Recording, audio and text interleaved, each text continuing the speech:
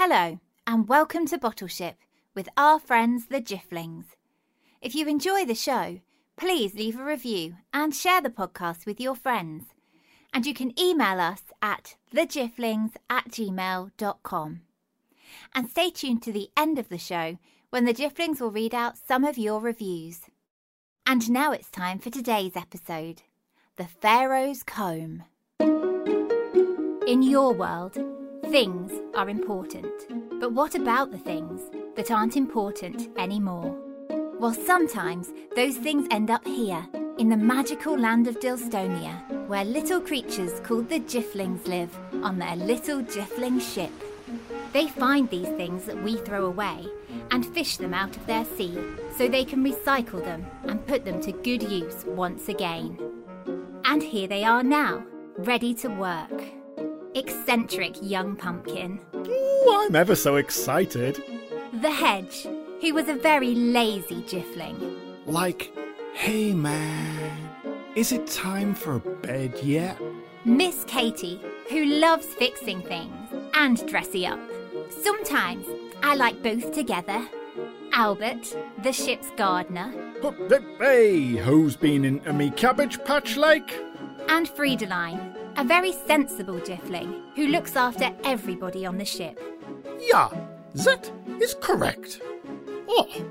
Today on the ship, it is a lazy Sunday morning. But poor old Albert is feeling a little bit under the weather. So he has stayed nice and tucked up in bed, whilst the other Jiffs have tiptoed out onto deck so as not to wake him up. Poor Albert. He's sneezing more than a sniffly snowman in Sneeze Town. Ja, und today is when we are supposed to measure our sunflowers to see whose has grown the most. Albert wouldn't want us to miss that. Like, totally, man. But I don't think the sunflowers would want to be sneezed on. Oh, no. They might sneeze back, and then we'd all be covered in seeds. Achoo! Exactly, Pumpkin. So best to let Albert rest while you Jifflings head over towards your sunflower patch to see how much your bright yellow sunflowers have grown. So they trotted over to the garden, and each tiny little Jiff stood next to their very large and carefully looked after sunflowers. So, let us commence with the measuring. Hedge, you are the first. Friedeline held up her special measuring tape next to Hedge's sunflower. But try as she might, she just couldn't reach the top. Oh, Hedge, your flower is so big, it is even higher than I can spy with my little Jiffling eye. Hedge was very proud. Yeah. Next, Friedeline moved along to Miss Katie's flower. And again, she tried to reach the top with her measuring tape. But the flower was still too tall. Well, Miss Katie, it seems your flower is taller than a dinosaur at the top of a seesaw. Rawr. Miss Katie smiled, and Friedeline jiffled along the line to young Pumpkin, who was standing next to an extra tall sunflower. Well, Pumpkin, we can see immediately that this flower is the tallest of all. Like, wasn't your flower the smallest last time, man? Friedeline checked her very careful notes. Indeed, Hedge, this is correct. Pumpkin's flower was before the smallest, but now it is the tallest. How did you do this, Pumpkin? Young Pumpkin twiddled his thumbs and looked around a little sheepishly. Well, it's probably just because of magic. Then Miss Katie jambled over to a much smaller sunflower, which was waving happily in the breeze. So if the very tall one is yours, Pumpkin, then this little one must be Albert's flower. Well, according to my notes, that would mean that Herr Albert's flower has shrunken. Pumpkin, are you sure the tall flower is yours? Like I think, because Albert isn't here, you've tried to say his big sunflower is really yours. Well, Jiffs, we'll have to wait to find out who really owns the biggest sunflower, because that sound means an object that was lost or thrown away on Earth has been caught in your net. Even poor Albert jiffled out onto the deck to help heave it in. Achoo! Well, I could do with some fresh air. The object landed onto deck with a binkety-boo. It was long and green, with lots of prongs sticking out at the side. Well, I think that's a bed that I might just lie down on right now. Achoo! Oh, poor Albert. You certainly should get a nice jiffling's rest. But then Friedeline stepped forwards, for she knew exactly what the object was. She tippy-tapped up onto the story seat, and then she began her tale. This is the Pharaoh's comb. Hey. Thousands of years ago, in a land called Egypt, there lived a very clever group of people called the Egyptians. They built great tall statues and pyramids in honor of their fantastic leader, who they called the Pharaoh. Now, the Pharaoh was very proud of his people and all the wonderful work they did, so each day he would dress up in his fancy clothes and go out onto his balcony and wave to the crowd. Greetings, fine subjects! It is I, your great big Pharaoh! Time to rejoice in my overall brilliance! And the crowd would all cheer and clap, admiring the Pharaoh's greatness. Well, this made the Pharaoh feel very special, but it also made him feel that he had to look his absolute best every time he waved to the crowd. So one day he asked the best hairdresser in all of Egypt to come and give him a special new haircut. Greetings, hairdresser! Can you give me the greatest royal hairdo ever? Indeed I can, my great royal leader, replied the hairdresser. By the time I'm finished, you will look hair-mazing. And so, the best hairdresser in all of Egypt pulled out her special combs and went to work on the Pharaoh's hair.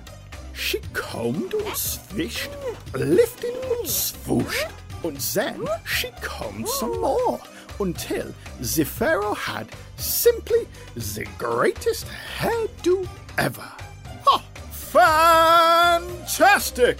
cried the Pharaoh. I must be gazed upon immediately. So the Pharaoh strolled out onto his balcony, and all the people clapped and cheered and remarked upon his incredible new do. But as everyone cheered, the Pharaoh got a little carried away with himself. That's right! I am amazing, and so is my hair. In fact, I combed it all myself, you know. And no one helped me. You might even say I'm the hero. Well, the hairdresser overheard the Pharaoh taking credit for her work, and she was not happy. I worked very hard on that hair. And now you're pretending that you did it?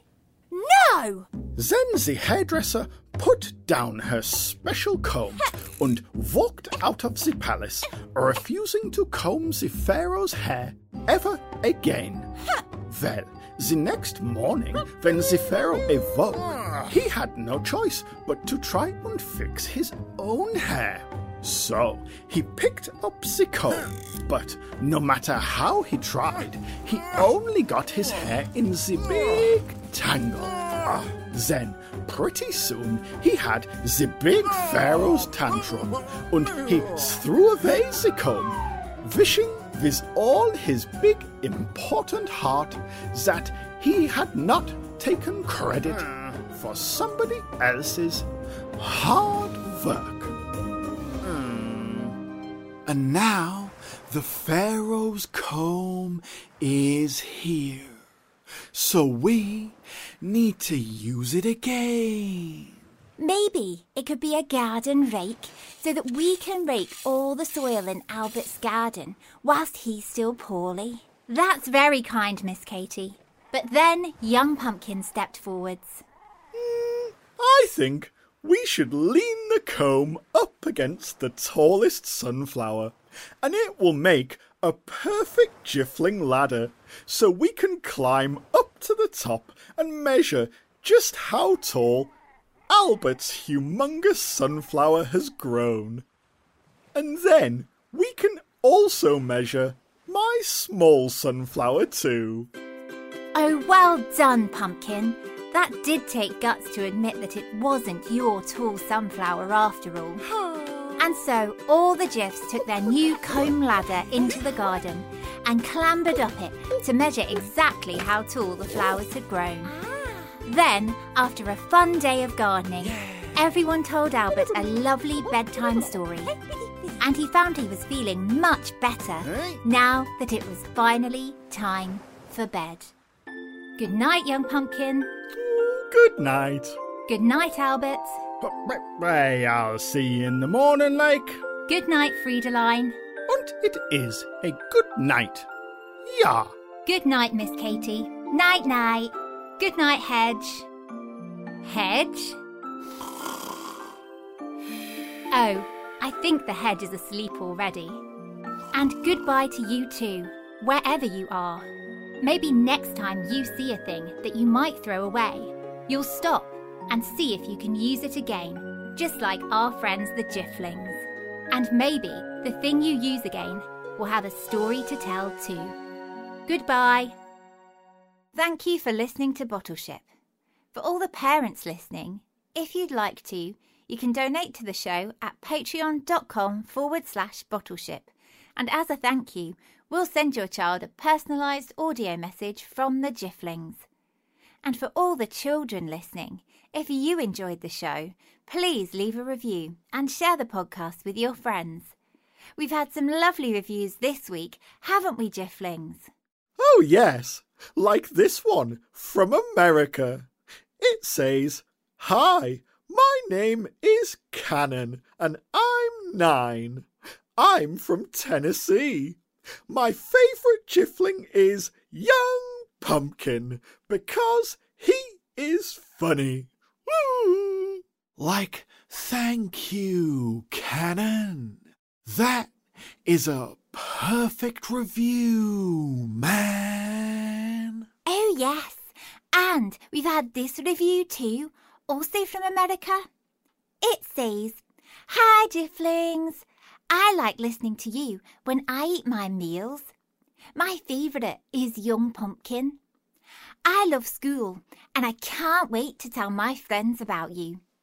Bye, Jifflings, from George in Texas." Well, thank you very much, George. What a lovely review. Yeah, and we also want to say a great big hello to Seth in the UK. And Hartley in Rochester, Minnesota. And Ryan and Tahila in Iowa City. Thank you so much for writing to us. We really do love to hear from everybody. That's right. And if you'd like to send us an email, please send it to thejifflings@gmail.com. Also, if you like listening to stories, why not check out our sister podcast, Storytime, for children of all ages. Thanks again, and we'll bring you more exciting adventures with our friends the Jifflings very soon. Goodbye.